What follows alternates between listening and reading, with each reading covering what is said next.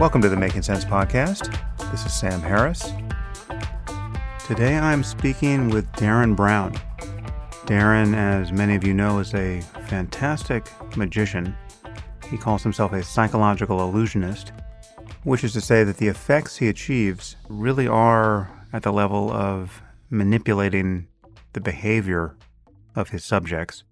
He uses hypnosis and other forms of suggestion.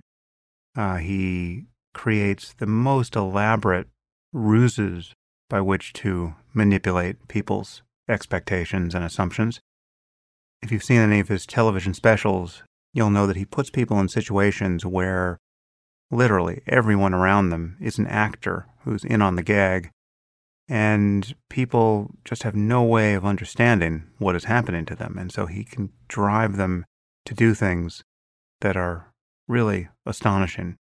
In fact, if you haven't seen any of Derren's work, I would strongly encourage you to pause this podcast and go on YouTube and watch some of the many fragments of his specials that you can find there.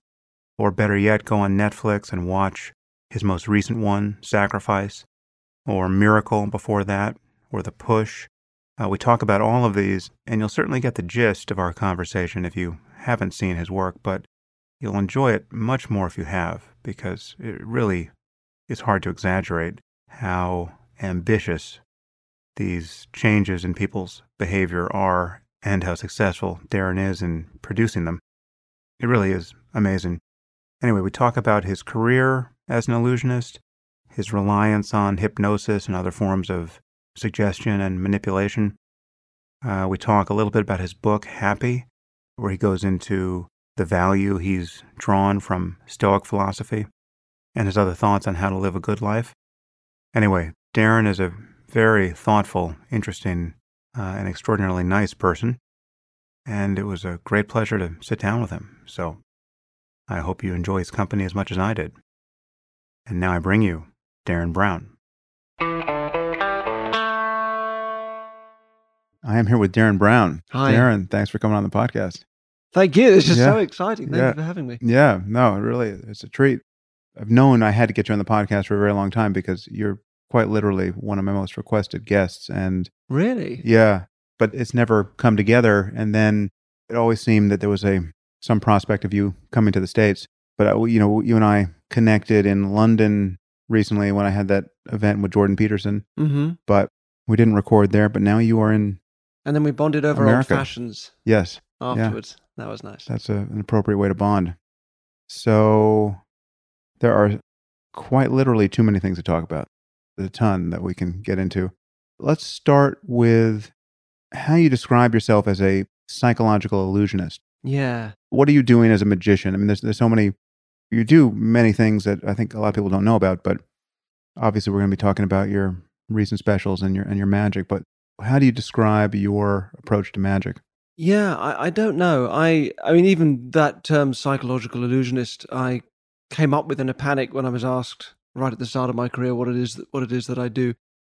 I started off as a hypnotist.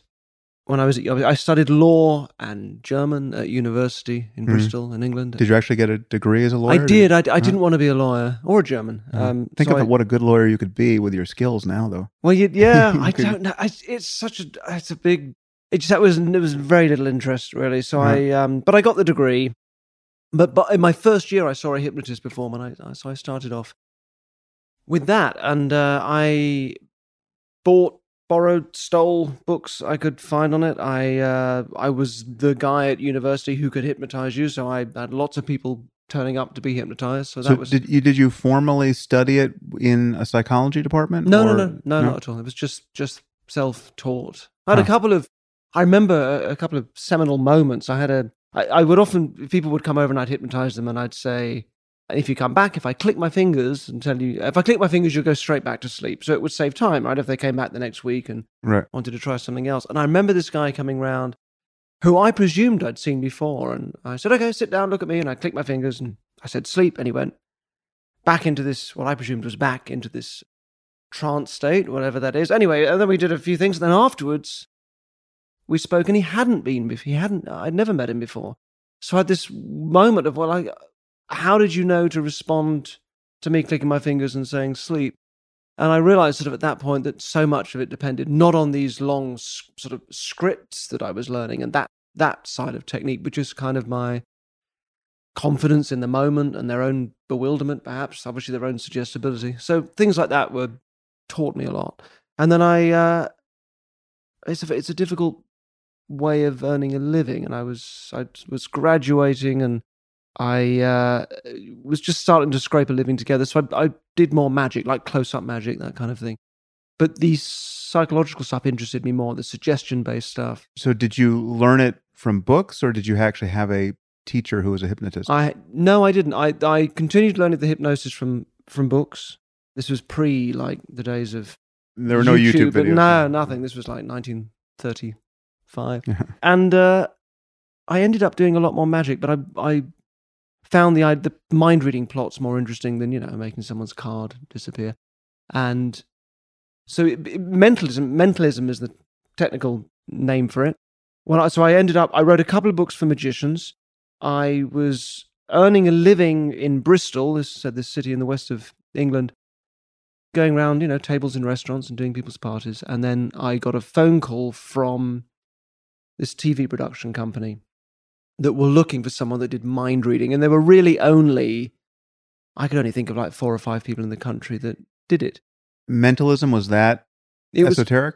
Yeah, just it just wasn't very commercial. And so to give people a sense, many people will be familiar with your work, but just give an example of the kind of thing a mentalist like yourself does on stage with people. It's magic with a mind reading plot, essentially. But I mean, I suppose someone that passes themselves off as psychic could be technically a mentalist. So there's a wide range, because as I said, not that many people do it. So there's kind of a wide range of what people do when they do it. Now there's a lot more of them.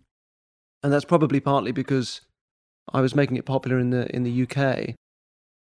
So if you were a young magician, I guess, growing up, and I was, a kind of a role model, I suppose, for some. So there's a lot more mentalists now, but it was we were very few and far between before. Do your powers of mentalism extend to dogs?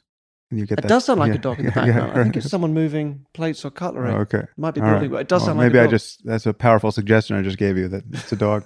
So that was that. And then but now essentially at its heart, a magician is just saying, look at me, aren't I clever? That's the only subtext. So as I grew up, I sort of grew out of that initial urge and the desire for the sort of controlling thing, which hypnosis is certainly ticks that box. If you're insecure and those things are important to you, which I was. Did you ever go down the path of hypnosis as therapy? Therapy, I thought about it. I think ultimately I didn't really want to sit and get in there with people's problems. People's problems day after day. Now I find not so much hypnotherapy, but psychotherapy I find fascinating. That world I do find. I sort of love to. Part of me would love to do that.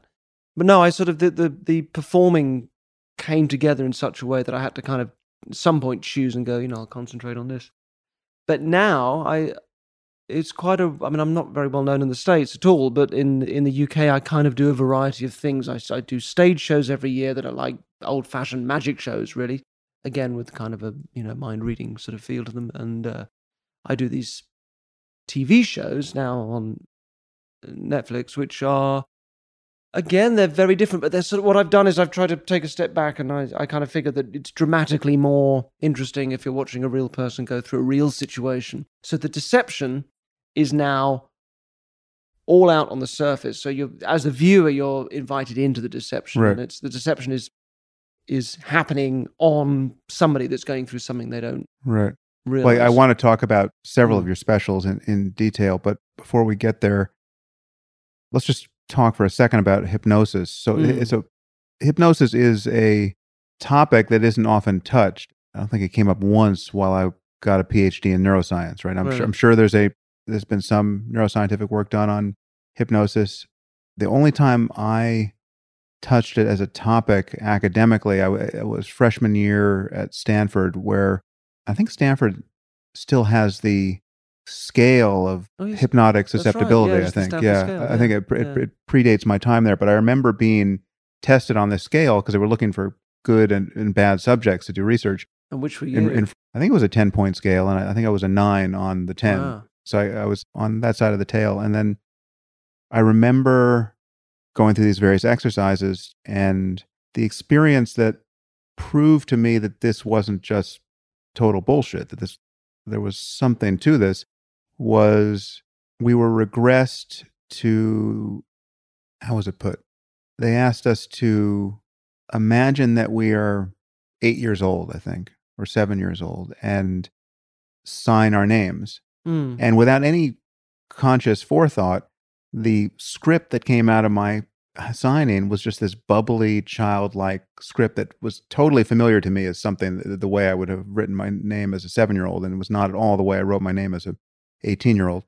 And then he asked, put the year, and I remember marveling at the fact that without any conscious arithmetic, I was putting down the right year for my, that age. Did you ever compare the handwriting? Do you know if it was actually? I don't remember going back and finding a sample of my handwriting if I could have, but it was just the spitting image of the kind of writing. Yeah. And I just remember it feeling like an automaticity, that I was not, I wasn't gaming the system, trying to impress myself with hypnosis working.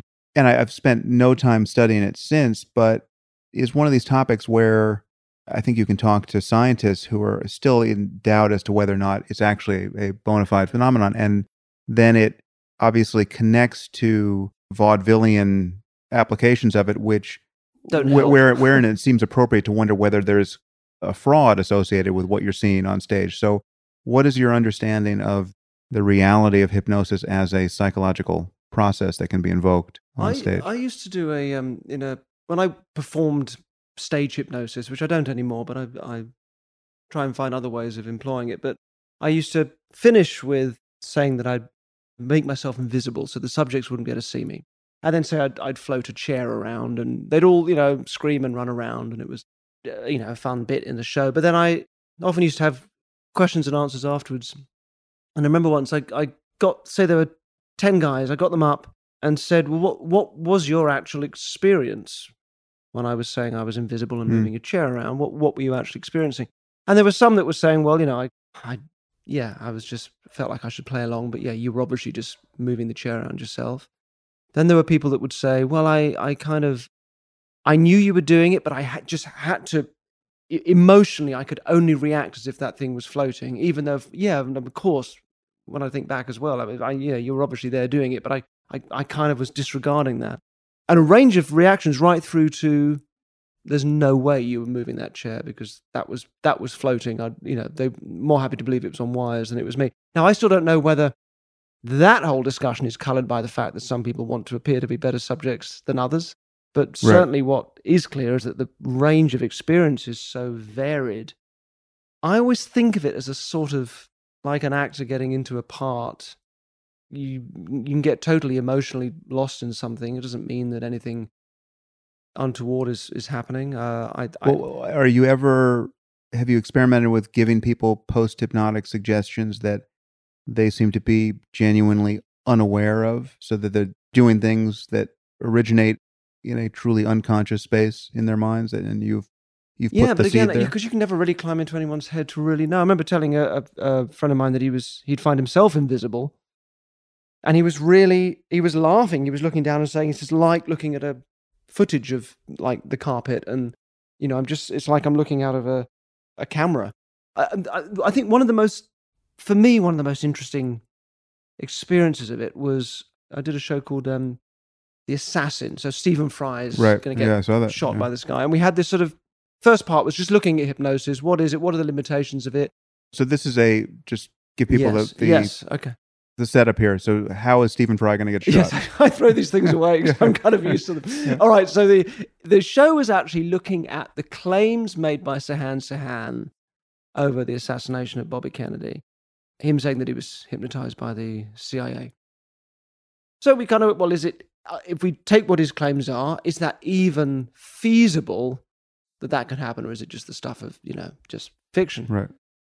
So as closely as we could, we kind of replicated his story and did it with a guy that didn't know that was the plan for him. So we found a very highly suggestible guy, even more suggestible than you, I'm sure. Right. And there was only one point on the scale, if I recall. Only one guy. Okay. And the show begins with finding that guy from a sort of a big audience of people who are volunteering, and ends with him in a situation which he doesn't know is being filmed, with a gun that he thinks is real, all the triggers going off, the polka dot dress, and all these things that Sirhan said the CIA had used. And will he do it? Will he, in that situation, fire a gun, which he believes is real, at somebody and seemingly shoot them? But there was this really interesting bit at the beginning. So I've got these two clinical hypnotists, psychologists with me as well.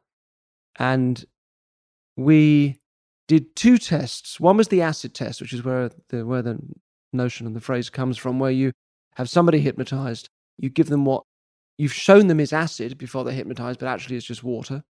And you say, when you wake up and you get the signal, you'll throw this acid in someone's face. Right. So it's an interesting thing. Like if they're playing along at any level, of course they're not going to do that. They all did it, but it's a TV studio. They know no one's really going to give them, acid to do that. So part of the brain you get, part of them is going to know this is safe. And that's fine. That's what we imagine they do. But then towards the end, we had this guy in an ice bath. And this was the guy that we used in the end. And we just had no idea if he was going to do it or not. Either way, it was fine for the show. If he didn't do it, that was interesting. If he did do it, that was interesting. And he did very happily. He got in this ice bath and lay there, and there was it didn't seem, they had a bet backstage, like a wager as to whether or not he'd do it. They thought he wouldn't do it. I had no idea. But there didn't seem to be the sort of thing that you could just play along. Yeah. Pretending not to find a cold. Exactly. Just kind of pretend not to find that, intensely painful. And that's one of the very few moments that I've had of just being really surprised by it. The other thing that surprises me is, again, if it's just sort of a playing along, is behaviors that people wouldn't know to do that get shared across, say, an audience. So very often I'm doing this with an audience of 2,000 people and then walking out amongst those people that have responded, who say are now standing, eyes closed, head dropped down. Right. In your special before the most recent one, Miracle, you did this, right?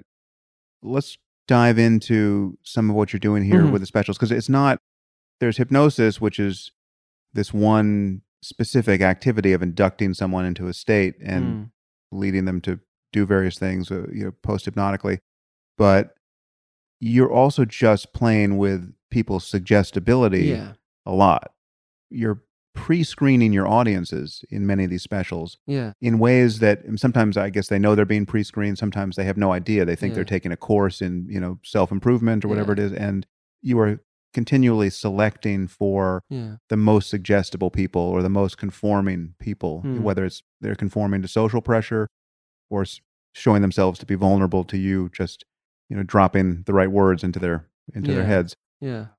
So you've had so many specials that I would love to talk about, but should we go chronologically? I want to talk about The Push, and I want to talk about Miracle, and I want to talk about Sacrifice. Okay, cool. Well, there's the three most recent ones. So that would is it? Okay.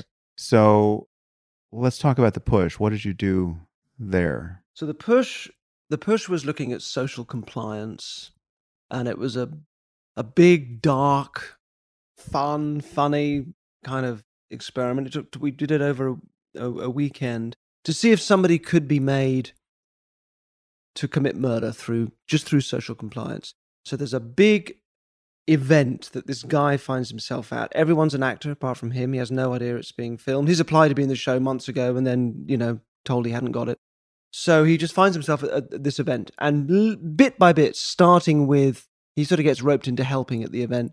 So starting with him being asked to mislabel meat sausage rolls as vegetarian, and him kind of, going along with that, it builds and builds and builds to the point that he pushes or doesn't push someone off a roof. By stages, you're selecting for somebody who is willing to, under some pressure of authority, it's like a mini Milgram experiment. In fact, you actually do the Milgram experiment in that episode, in a different, correct? that was a different, but we used, it was a different, okay. We did a compliance test, which is the Bell test you may have seen, where people are coming in, you've got to, being made to stand up and sit down when they hear a bell, because the first few people in the row are actors, and then you build the line up, the actors then leave, and now you've got a room of people doing it for no reason, just out of compliance.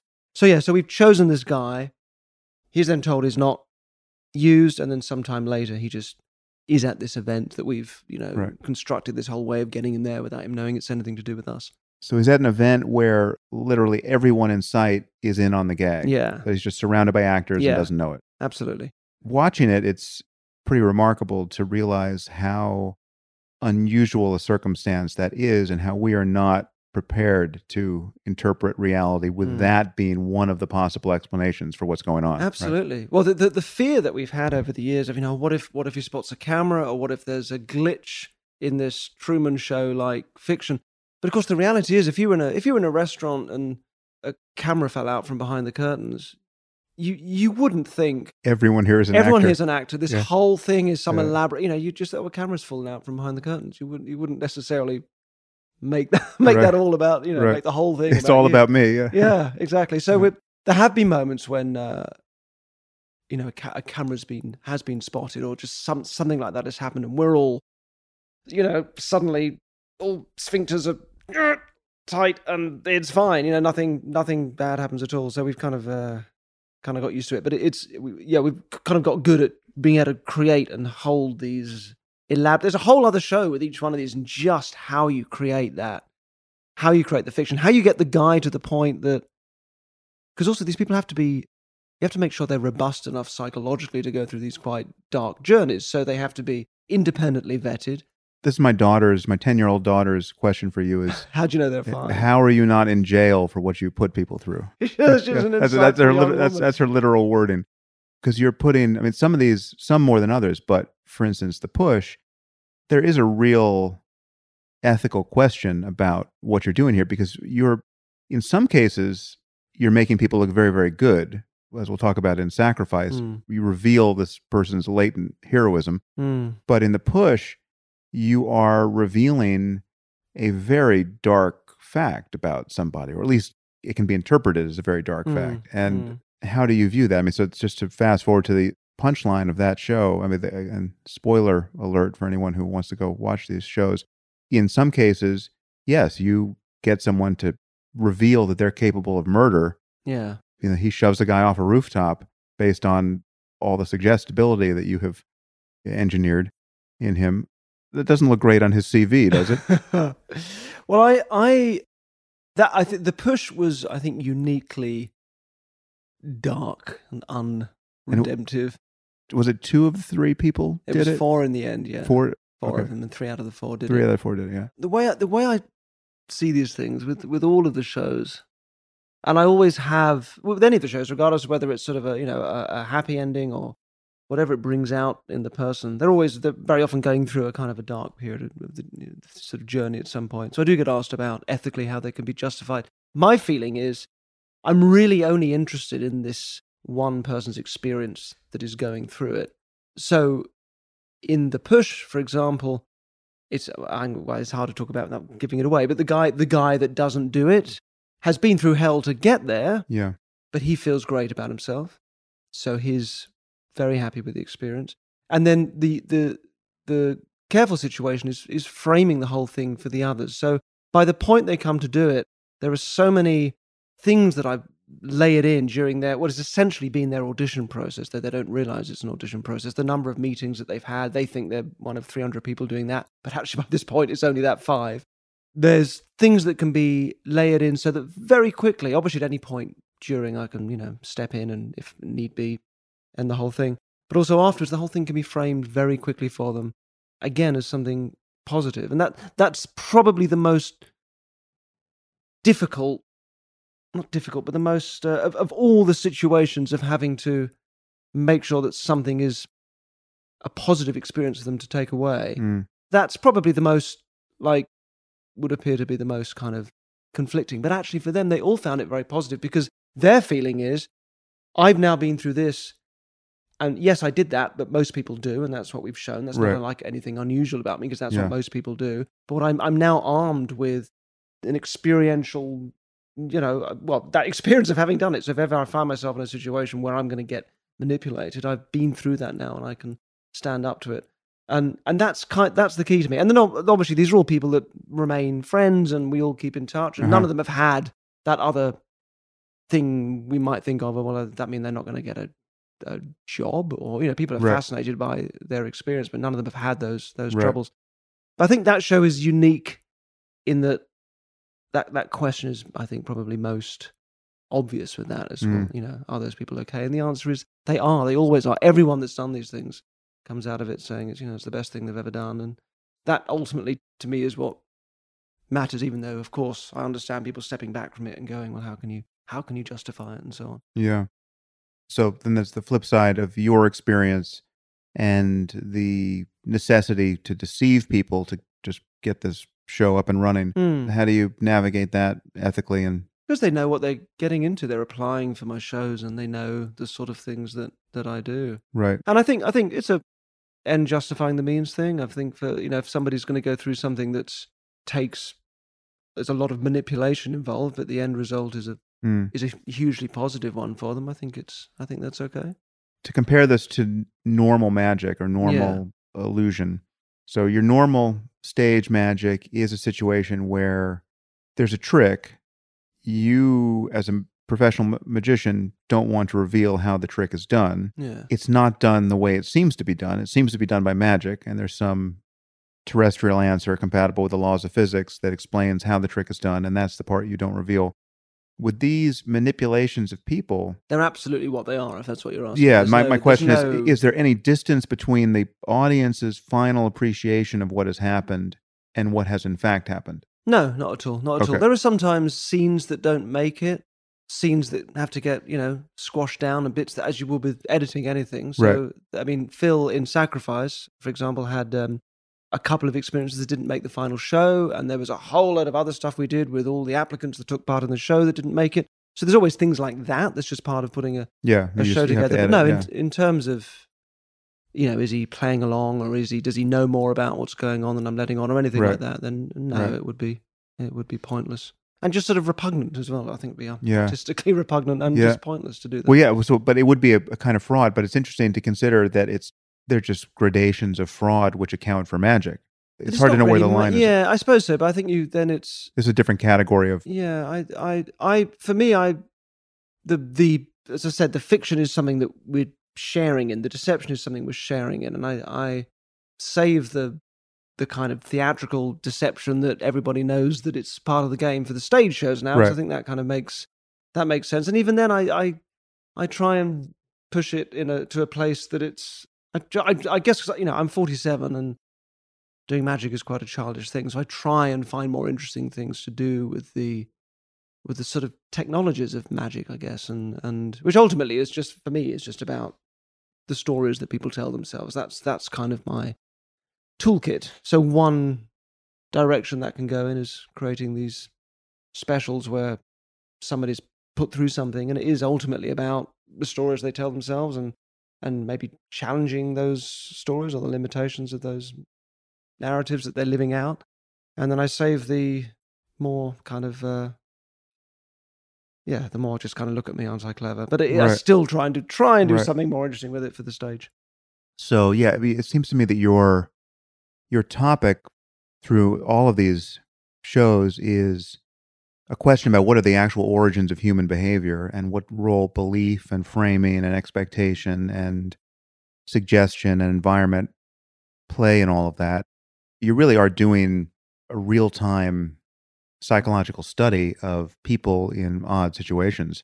And it's fascinating to watch, but there are these moments where the effect you're achieving seems impossible. I actually can't remember which show this was. This could be. They're smithereens for me because my daughter and I binge watched so many of them in pieces. But you had one where, based on the mere association of a few things like the sound of music playing from a passing car, you got people to basically perform an armed robbery of the Pinkertons or the Brinks people who were bringing money in or out of a bank. And the idea that suggestion could be that powerful, that someone would have, Yeah, but it's not just music from the car. I mean, there's a whole process that you follow of basically conditioning, which is essentially the same in Sacrifice. And I've used this process a lot. I tend to sort of think, well, I need to get somebody to this point. So how does that break down in terms of the things they need to feel at that point? And then eliciting those feelings, attaching them to some sort of trigger so that, it's the same as if you I always think of the example of breaking up with somebody and having a horrible time doing that. But there's a song that's just playing a lot on the radio at the time, and then you don't hear it for 5 years, and then you hear it again, and it just immediately just brings you back into that state. But here we have a complex behavior that is not only starkly antisocial, but can send someone to prison, right? Yeah. I mean, it's like, this is a major decision to rob a bank.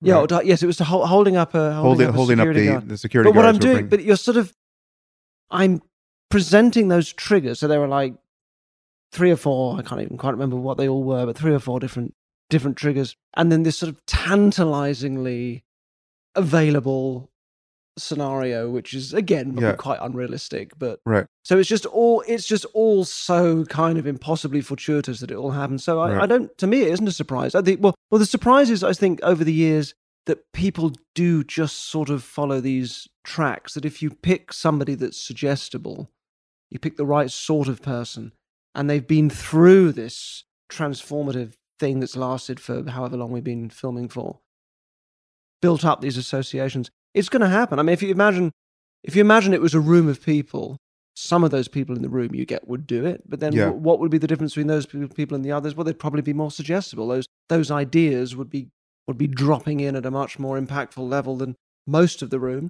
But then those are the people I'm using. I mean, they're kind of experiments in one sense. In another sense, they're clinically not really that interesting, because it's not like I'm doing it with a large number of people, or I haven't got a control group in the next room doing it without the various triggers. Well, you keep losing your control group. You keep just not selecting those people. Exactly. So it's more of a kind of, here's an emotional journey to go through, and maybe that might make you think about things, in your own life. It's more that kind of world. I see it more as a sort of kind of a drama ultimately, but the mode, the feeling of an experiment is the way that's expressed. What's your take on free will, given the fact that you manipulate people wherever you go to do things that they can't explain? I like that there's both. I like that if you look at it in one way, of course there's no free will. You can look at it another way, and you can go, yes, but ultimately we can exercise our choice and make a difference to a situation. And I'm quite happy to sit with both. I know I feel silly saying this to you, but well, no, there's definitely one level at which it makes conventional sense to talk about choices. I mean, choices are the proximate cause of the thing you then decide to do. But when you try to figure out where your choices come from and just how much control you as the witness of your experience had over those variables, from genes on up. Of course, yeah.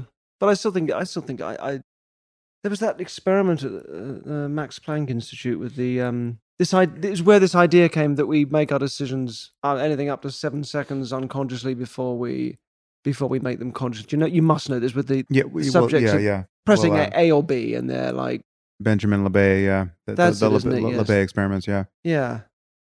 I mean, those tantalizingly, they tell the story of the readiness potential in the premotor cortex being available, in this case, like 500 milliseconds before the motor behavior, or actually 500 milliseconds before the person's subjective report of when they decided to move. So they're watching a clock that is, made so as to make it as easy as possible to discriminate these increments of time, and is that they're given the simplest possible motor task, hit the button or not, hit the left button or hit the right button, and their mind is genuinely open and not committed for whatever period of time. And then when they subjectively are aware of having committed, they note where the hand was on this special clock. And lo and behold, it was a full half second before that where you could predict with, I forget what the actual details were, but like 90% 7 seconds or something ridiculous at one point. Well, then there was an fMRI study that pushed that all the way back to like 7 seconds, where you could get a better than chance prediction. So I've always found it a strange experiment, because it feels to me contaminated by the idea of don't think about it before you do it. So of course you start to think about, is it A or B, and then you do the opposite. But you could suddenly do the opposite. But the truth is, all of that research is really a red herring. Right. It's Okay. not Well, that. that's what it feels I like to mean, me. you don't Yeah. actually need the neurophysiological story to know that there must be some chain of events of which you are not conscious that actually underwrite Mm. what you are conscious of, and any conscious deliberation would fall into that category. So, Yeah. Well, I have no argument with it. I enjoy both sides, but I don't think that with obviously what I'm doing, I'm creating the illusion of that sort of control most of the time. So I don't see my work as a sort of but you're still putting people in positions where they are strangers to themselves, in that they're doing things that they can't account for, but you can account for. yeah.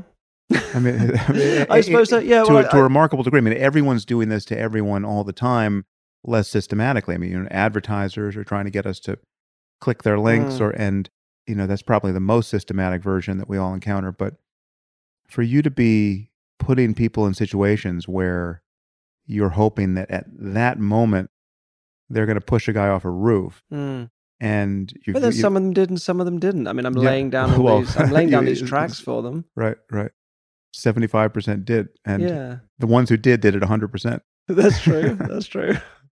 Let's talk about Sacrifice, because this has a genuine happy ending, and it's appearing in the context of a political environment where it seems all too of the moment.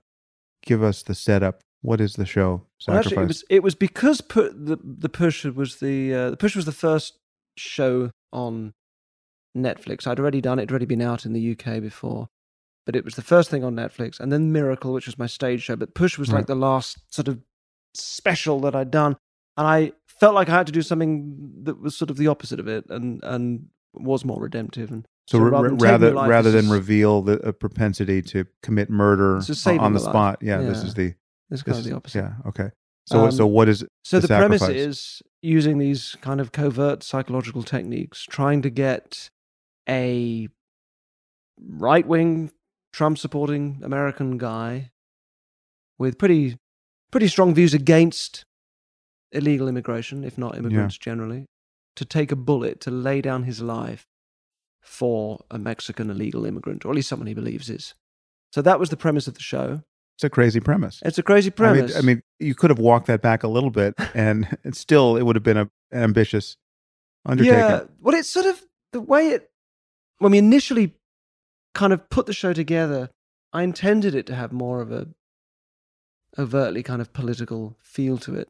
So in what you see at the start of the show, which is 100 people coming together, and I'm choosing the guy I'm going to use, we had a whole day of really interesting experiments were going on. We were doing Jonathan Haidt's work on changing the environment he writes about it in The Righteous Mind. I think perhaps it isn't actually his, but one of his colleagues, but making the room disgusting, we had fake vomit and a nasty smell. And the idea is by having those feelings of threat and contamination that you could make otherwise liberal-minded people give more conservative socio-political answers to questions they'd already answered in more liberal ways earlier on, and vice versa, making conservatives more liberal, which is another well-known experiment of inducing a feeling of invincibility first.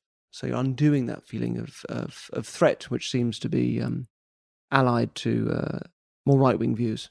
So we had a whole load of stuff that was really fascinating. All of this ended up coming out because it felt in the end the show was more elegant to make it about a human quality of compassion and kindness and stepping outside of these kind of political narratives. So in the end, Trump was never mentioned, and also that thing of I'm not American. It's always a bit ugly and uncomfortable when somebody from somewhere else comes in and seems to be passing comment on on your own system. So I think the show's better for it. There was just a lot more that we could have put into it, but in the end, it's a story about, I think, somebody's stepping outside of the constraints of those kind of narratives.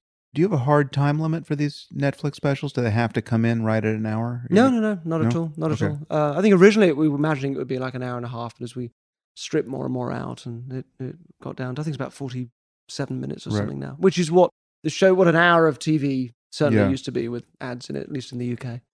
So you've selected this right-wing, somewhat conspiratorial character who is opposed to immigration and wasn't floridly racist. No, he's not a monster racist. I think, which would have been a different show. I think then it would have been about, look how clever I am to be able to transform this monster racist guy into a nice guy, which I didn't want the show to be about. So I wanted somebody you'd kind of relate to. So although at the beginning... What was the worst view he expressed? I can't quite... Well, I'm so inundated with this kind of material now, studying white supremacy and all the rest of it. He was saying, kick them all out and they're going to turn our country to shit. And so he was quite kind of, quite clear in that. And he actually wanted people kicked out, right? It wasn't just...